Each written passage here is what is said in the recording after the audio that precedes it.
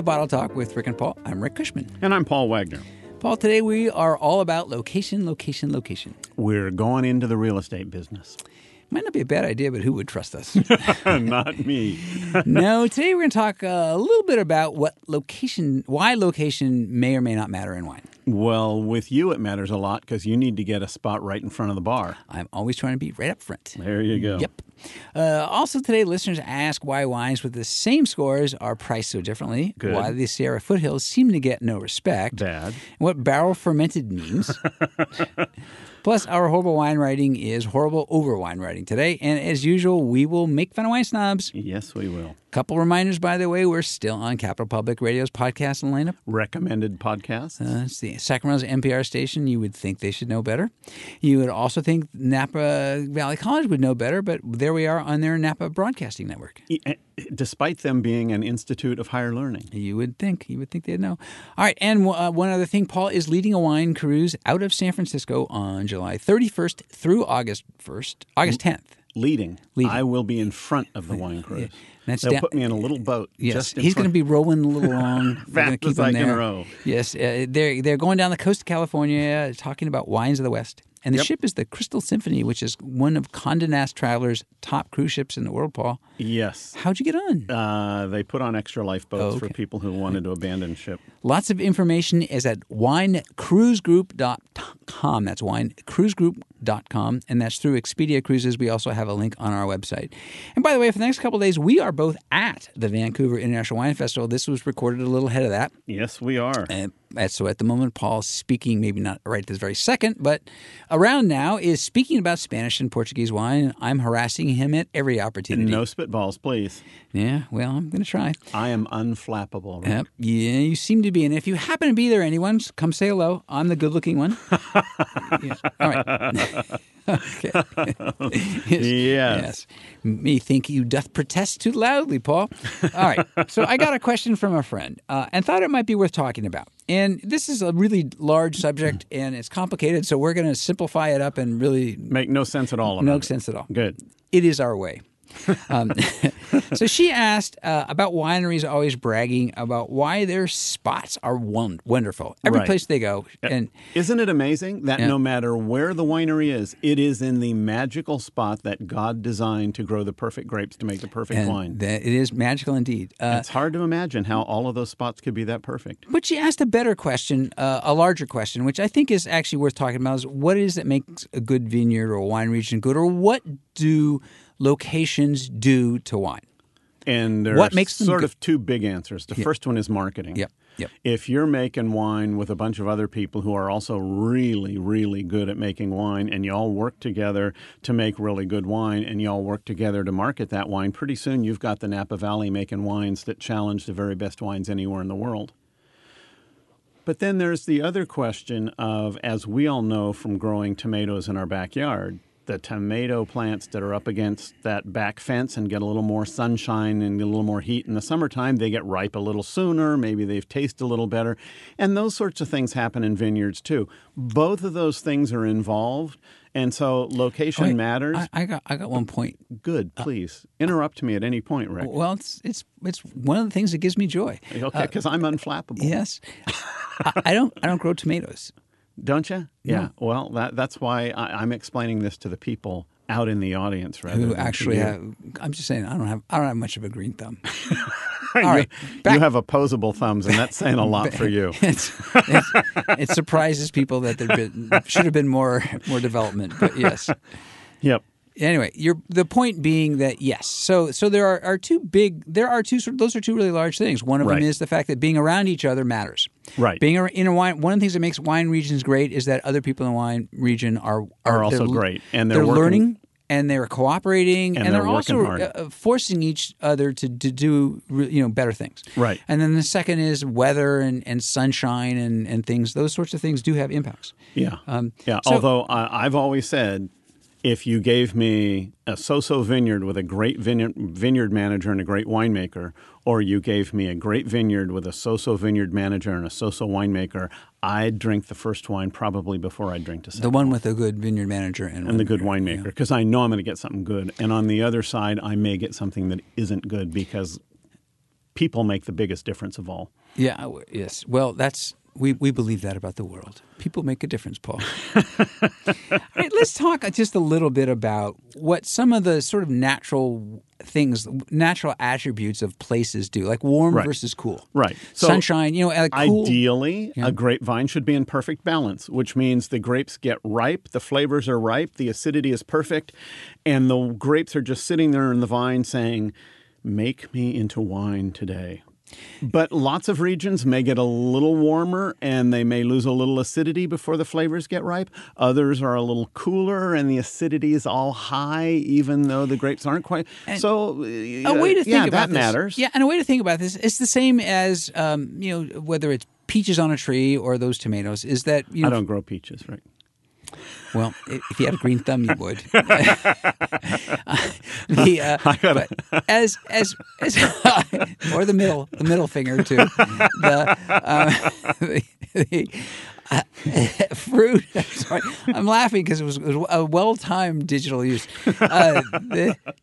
Think about all fruit starts off sour, high acid. You think a very early as a peach on a tree in a neighborhood or any kind of fruit starts, it's very sour. Right. And as it ripens, the sugars rise, the acids drop. Right. And at some point, they're in a perfect balance. And you hope they are. You hope they are at some point. If they're in a good place. Yeah. And there's another thing is that with certain fruits is that also it's not just the sugar going up and the acids getting down to where they balance, but also where flavors develop. And there's another element that you're talking about within, say, a relatively narrower range, but in a larger range, for example, really tough to grow tomatoes on the North Pole. Really tough. It's really tough to grow anything at the North Pole. Yeah, well, exactly. And so there are certain grapes that grow better in cooler climates and certain grapes that grow better in warmer climates. But that's about as specific as I want to get. Because I think once you start getting beyond that, you start getting into a whole lot of people blowing a whole lot of hooey. Well, there are a couple of other things too. So one of the things that people ask about and they hear about a lot, so one way to define a warmer climate or cooler climates is sometimes it has to do with how much things cool down or what kind of breezes they get. Often near the ocean, you could handle. Near the ocean, you can handle a lot more sunshine because then it also cools down with things like fog and breezes. If the ocean is cold, the way it is in California. Yes, true. Right, true. And sometimes altitude affects the very same thing. Yep. You can get lots of sunshine at altitude, but also it cools down a lot. But all of those basically are wrapped around that concept of sugar and ripeness going up, acidity going down, and at some point they should be in this magic little triangle where everything is right. Right. And so that's what so much of what people talk about when they talk about things like that. Like, we have these cool ocean breezes. We have this, beautiful south, southwest, southeast, south semi-exposure. Right.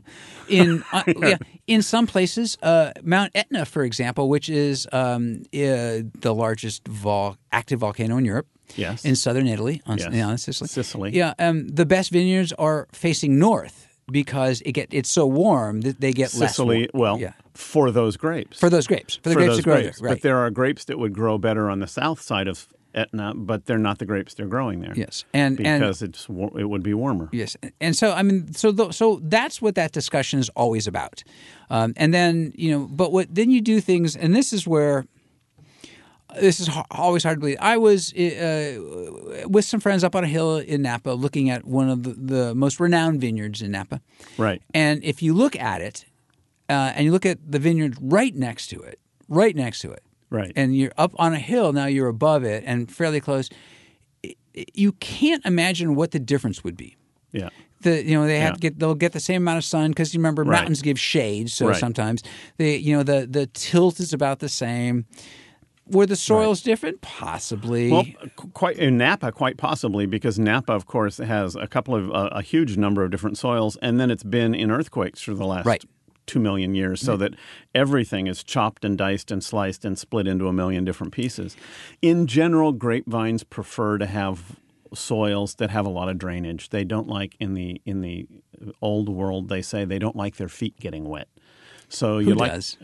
Well, I don't mind it on a hot day, but nevertheless, it explains the squishing sounds in here sometimes when I walk around. Yes, but if you want those well-drained soils, all you need is rock. And there are any number of people who claim that, well, if it grows in this kind of rock, it tastes this way and that. In fact, every scientific study that's ever been done on that shows it does not impart flavors. Does not impart flavors. Yeah, in grapes. Remember we had one of those hoity-toity wine writers saying that the new cool thing is learning all the soils. Learning all the soils. Yes, right. because you got nothing else to do with your life. Yes, right. But sometimes vineyard to vineyard can be just how well cared for the vineyard is. Or, it absolutely is. And you have a vineyard that may get a little too much sun, so. Do you encourage the vine to grow a few more leaves so that it's a little more shady? Do you prune it a little higher in the air so you get a little more airflow underneath? There are all sorts of things that vineyard managers can do to control, and this is what their job is, to control those grapes so that when it's time to harvest, the grapes are perfect. And there's lots of places in the world that you can do that. And if the grapes are perfect and the wines are really beautifully made, it's really hard to tell which came from that spot and which came from this spot. I off the subject a bit, and this is something we should just show on at some time. You off the subject? Hard to believe. Hard to imagine. I know, but there you go. What were we talking about? I haven't real estate. Haven't a clue.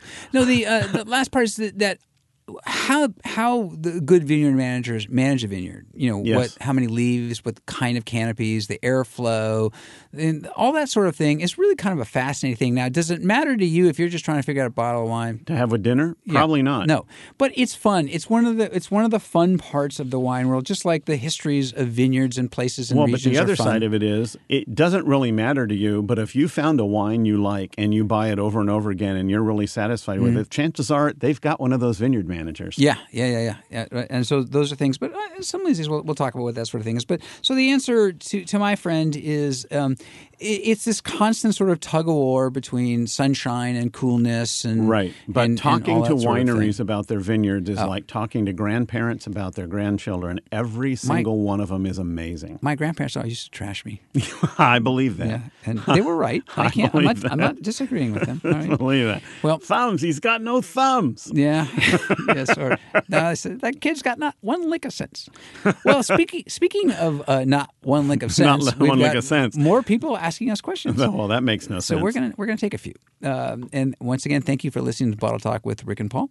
If you'd like to ask us a question, the place is rickandpaulwine.com, and that it would be our website if you're listening there. If you're on iTunes, come on over and ask us a question, and subscribe for free if you're not on iTunes. And it makes us look good. All right, so this one comes from Bill in Sacramento, and it's a little bit related to this. He says, I can't figure out why there's such a huge spread in wine prices, especially for wines that get identical scores from the same magazines. Right. So you look at some wines, they get 90 points, and the spread among those can be more than $100. Yep.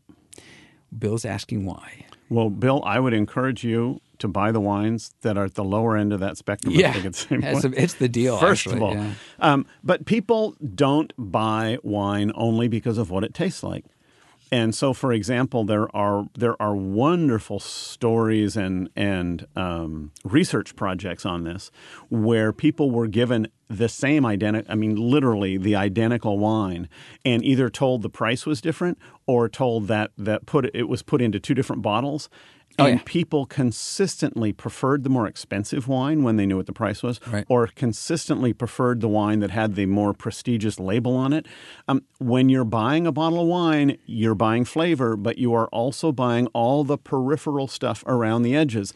And if Rick and Paul made a wine that tasted exactly like Chateau Lafite Rothschild from Bordeaux, and we put it on the market, I am absolutely sure we would have to pay people to buy it. We would not Here's get $10 to buy our $5 wine. We would not get the kind of money that they get for that wine because they've been making that wine for 200 years, and they get some credit for that. Yes, there's lots of reasons, and some of it has to do with that location thing, which is that some wines from some regions just can command a better price simply because of the reputation of the region. Because of their reputation and their region. And it also might be more expensive to work there. The grapes might cost more. The land might cost more. There's just that sort of thing going on sometimes. Well, can you imagine how much we'd have to pay people to work for us?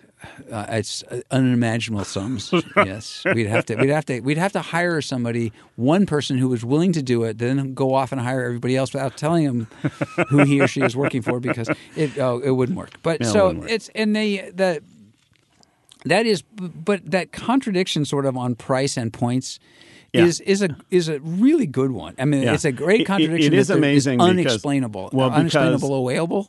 Almost every consumer in America believes that when it comes to wine, you get what you pay for. Yep. The more you pay, the better you get.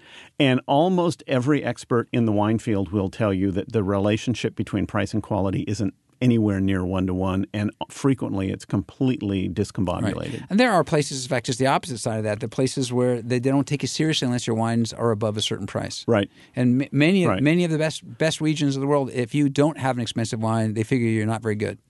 People, And Rick, don't. it's why- Rick, people don't take us seriously No, ever. it's why we keep trying to charge a higher and higher price for the show too. Nobody seems to be buying. Nobody seems to care. Yeah. All right. So there's no real one reason except for all of the reasons why there's such a great spread in price on many things, but wine probably more than most. Yep. All right. The next one comes from Megan in South Lake Tahoe. And this is also about place. And this is our wine country is the Sierra foothills. And Yeah. I have two questions. We taste a lot of wines and think there's some really good ones there. She's but right. they just don't seem to get much respect. I almost never see stories about them in the hoity-toity wine magazines. Why is that? She has a second question, but let's answer the first one first. Okay. First of all, she's right. Mm-hmm. There are some really good wines in the Sierra foothills, and I have become a huge fan of them. And in I am fact, too. they are competitively priced and really good. But there are at least two reasons that come to mind immediately. One of them is that many of the best wines in the Sierra foothills are not made with what are considered the most famous grapes in America. The most famous grapes are Cabernet, Merlot, Pinot Noir, Chardonnay. A lot of the really good wines in the Sierra foothills are, for example, Barbera, absolutely stunning Barberas, Zinfandels. Yeah. And Lots of what we call the Rhone grapes from southern France, Right. Grenache and Syrah. Yeah. And those grapes generally don't get the same kind of attention as what are the big three in the American market are Yeah. Cabernet, Merlot, and Chardonnay. And so the market force is one of the reasons, even though Right. the wine magazines pretend that they're not responding to the market. Second reason would be that a lot of the attention for wines go to wines that are distributed on a national basis. And a lot of wineries up in the Sierra It's just too foothills, small. they're too small, Yeah. and they sell everything they make to the local community or maybe within California. What do wine writers in New York know about them? Very little. But even wine writers in California, and they should know, but they don't. There is also a coolness factor thing, although it is changing. But it is that they won't going back to Bill's question about Location. price and different yeah. wines. Yeah. Is that is the same thing that they don't want to be caught, quote unquote, giving scores to places from such uncool areas, unless the wines are really spectacular. But they don't even taste them. Right. That's part of it. Is they just don't taste Or them. when they do, they know they're tasting wines from They know this what they're other going, region, right. and they're automatically predisposed to say, well, Right. I can't possibly give these wines the same ratings that I gave the wines from Napa, because the wines from Napa get 100 points and sell for $250 a bottle, and these don't. And once again, and for their magazines, for the commercial interests of their magazines, is they want to be able to write about wines that will get people interested in buying their magazine, because Right. so people want to buy wines from Napa, and so they write about wines from Napa because And there's also an element, again, most of these magazines have a protocol where when you send them wines, Right. one of the first questions they ask you is, how much did you make? And how many states is it available in? Because Sure. if it's not available in the major markets, they don't want to write about it, because then their readers get really upset. Right. You keep writing about wines we can't taste. right. So and that one is legit. That's So absolutely all of legit. those combine to answer the first question. We answered that question. Yeah, well, here comes the next one. We're going to probably miss this one. Yeah, we'll muck So this one Megan up. also asks, there aren't many super expensive wines there, but we never find them for very cheap, very, very cheap either. Most of them seem to be in the $18 to $30 range. Yep. And that is completely connected to how much they make. No, it's not. Yes, it is. No, it's not. You know, it isn't. Let's see if I could get you to go, yes, it is. It's partly related to how much they make. It is also partly related to who walks in their tasting room. Well, fair they have identified the sweet spot for the people walking into their tasting Well, but room. in terms of the lower price, it's hard to it's just a certain cost to making a bottle of wine. It's also hard to sell a really inexpensive bottle of wine. Sommeliers will tell you if they have a wine on their list that isn't selling, they raise the price to sell it. And when people walk into a tasting room and they see the $5 bottle and then $18 to $30 bottles, one of the first questions I ask is, what's wrong with the $5 bottle of wine? And they don't buy it. Yeah, but on the other hand, I mean, and it's true. We know, like, for example, the higher, what we call premium pricing, which is really $10 and above, is where all the growth is. But still, the vast majority of sales coming out of supermarkets, for example, and that is under $10. Yeah, under $10. Under $10. So why can't you find a lot of under $10 bottles of wine? And some of it is that it takes just an economy of scale to do that. Right. You have to be able to buy glass at a large amount, and that sort of thing. Yeah. But the flip side is they're not going to charge a ton for their wines because it doesn't fit their buyer either. In fact, every winery will charge almost exactly as much as it possibly can and still sell the wine. Oh, sure. That's the basic pricing. Right. And with wine and raising the price can be. But that is, I mean, Megan's right about the range. I mean, it does seem to be, whites. Well, that's the sweet spot, though. Yeah. If you were to tell anybody in the wine market today, I'm starting a new winery and I want to sell a lot of wine, what price point should I be at? Everybody in the wine industry would tell you 18 to 30 is a really good place to be. Right. And luckily, that's our age group as well. All right. That's it for questions for now. Up next, some really horrible wine writing. Oh, boy.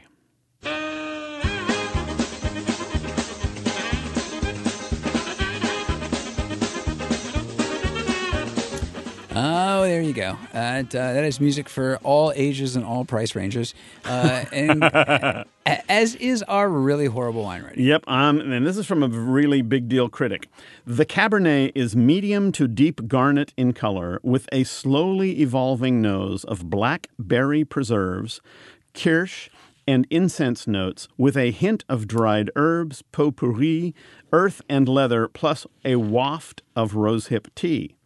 The full-bodied, rich, concentrated, and complex palate offers firm, grainy tannins and a lively acid line.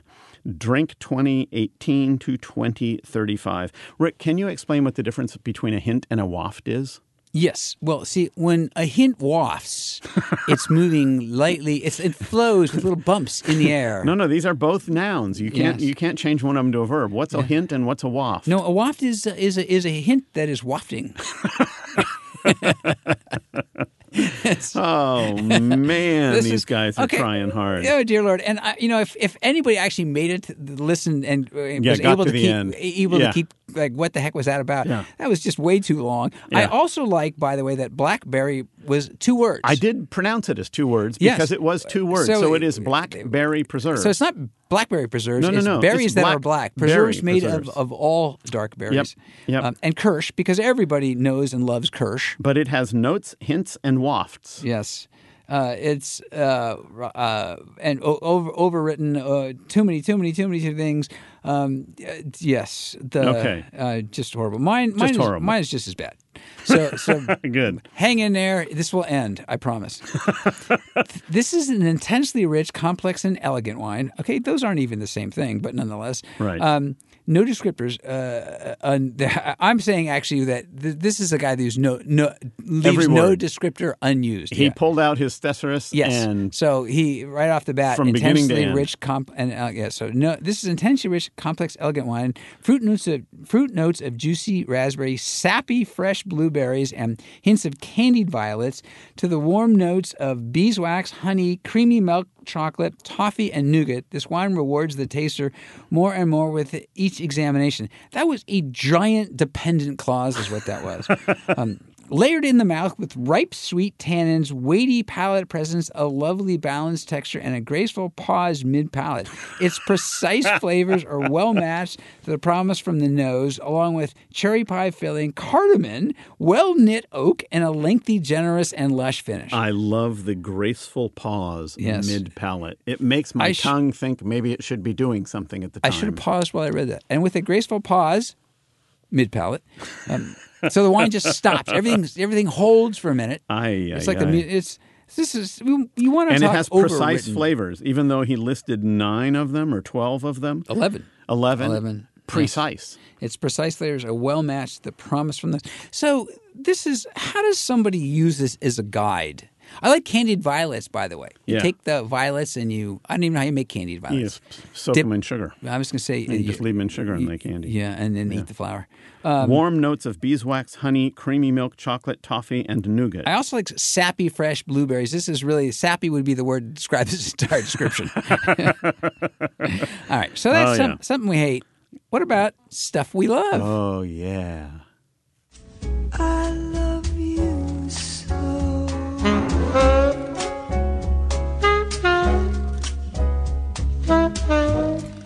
Sarah, now it changes the mood entirely, and now we're all a little we're easy, yeah, a little. yeah. So, Yeah. Paul, we've been talking about locations. So, what about something we love? Well, I was going to suggest what's really fun anytime you travel, anywhere in the States these days, is to try local wines. Yeah. Just stopping in at the little tasting room and seeing what they have to offer. And I have visited probably 20 different states that make wine, and I've had a good wine in almost every. Well, I have had a good wine from every single one of those states, and it's fun. And it's not. They're not all the same, and they're not all Cabernet. In fact, some of them use completely different kinds of grapes. But it's just a whole lot of fun and a wonderful bunch of people. And if you live near a winery, you ought to go and stop in and just taste whatever's closest to you first. Yeah. Just because it's fun. And because it is fun, and I'd say for sure, don't be more open-minded than, say, those wine magazine reviewers. Right. It's just because they're not from a region that it doesn't mean they can't be really outstanding wines. It may not be a grape, it may be some grape that you've never heard of. It may turn out to be they're not wonderful. You may be drinking Traminette and Vignol and who knows what else. But you know what? Have fun. If you can even spell any of those, that's already. But have fun. Enjoy it. Ask them questions. Yeah. Tell me about the grape. Tell me about the place. Tell me what it's like. And tell them you listen to Rick and Paul, and the first minute they'll they throw you mention right out. minerality or malolactic fermentation, raise your hand and say, "Wait a minute." Don't tell them until I'd say you wouldn't tell them until afterwards, because if you tell them early, they'll just get toss you right out. Boom, out the door. Out the door. Or the owner will come in and say, "Okay, where are the people who are listening to Rick and Paul?" You. We have that. We've seen it. It's really ugly. All right. We have time for one more quick question. Good. So this is from Chris in Novato. And he says, what does barrel fermented mean? What does it do to wine? We were in a taste room and they were talking about that, but never really explained it. Yeah. Yeah, it is. I will agree with Chris. It's something that you hear people saying a lot in a taste room, and nobody ever tells you what they mean by that or what it does to the wine. Yeah, and the answer is that it's not all that important. But barrel fermented means It does if you're the barrel. Thank you, Rick. Yes. So what it means is, guess what? Barrel fermented means the wine is fermented in a the barrel. Yeah. Now, most wine is fermented in larger tanks. It's a little more controllable at that size because these are temperature-controlled tanks.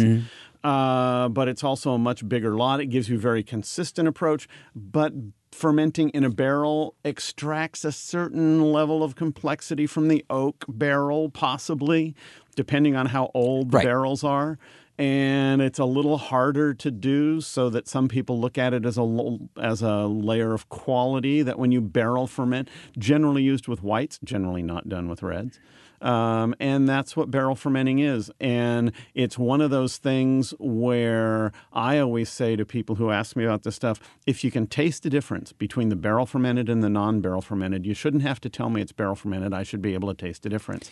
And if you can't taste the difference, why are you telling me about it? Well, it is like, as with everything in wine, often just trying to add a little sense of romance to it. Just trying to make it more complicated. One thing, though, when you talk about the influence of barrels, oddly enough, barrel fermented actually has less impact, oak impact, than aging in a barrel. Aging in barrels. Yeah, Yes. and complicated we reasons found why. this out by fermenting Rick in barrels and then aging him in barrels. Yes, and it turned out I wasn't that smooth. Yeah. What are you going to do? Yeah. That's right. That's right. But that's all it is, and it's a minor thing, but it does sound good. It always does sound good. That's right. Yes, I'm going that's to right. say I'm That's why I barrel barrel fermented. ferment my milk. Okay.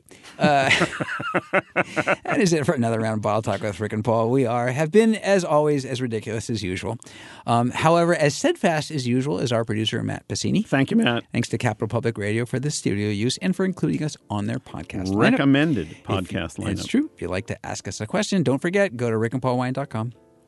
Also, don't forget, Paul will be leading, well, at least he'll be the talker, the speaker, at a pretty spectacular wine cruise down the West Coast, leaving San Francisco on July 31st. Information and links are available at winecruisegroup.com, winecruisegroup.com, and with a link on our website. And look for us over the next few days at the Vancouver International Wine Festival. If you learned anything today, we hope its location can matter a lot, unless it doesn't. And the best spot are often places we're not at. Don't buy a house from us. That too, yes. Absolutely not. I'm Rick Cushman. And I'm Paul Wagner. And remember, the best wines you drink are with friends, Or with us. especially us.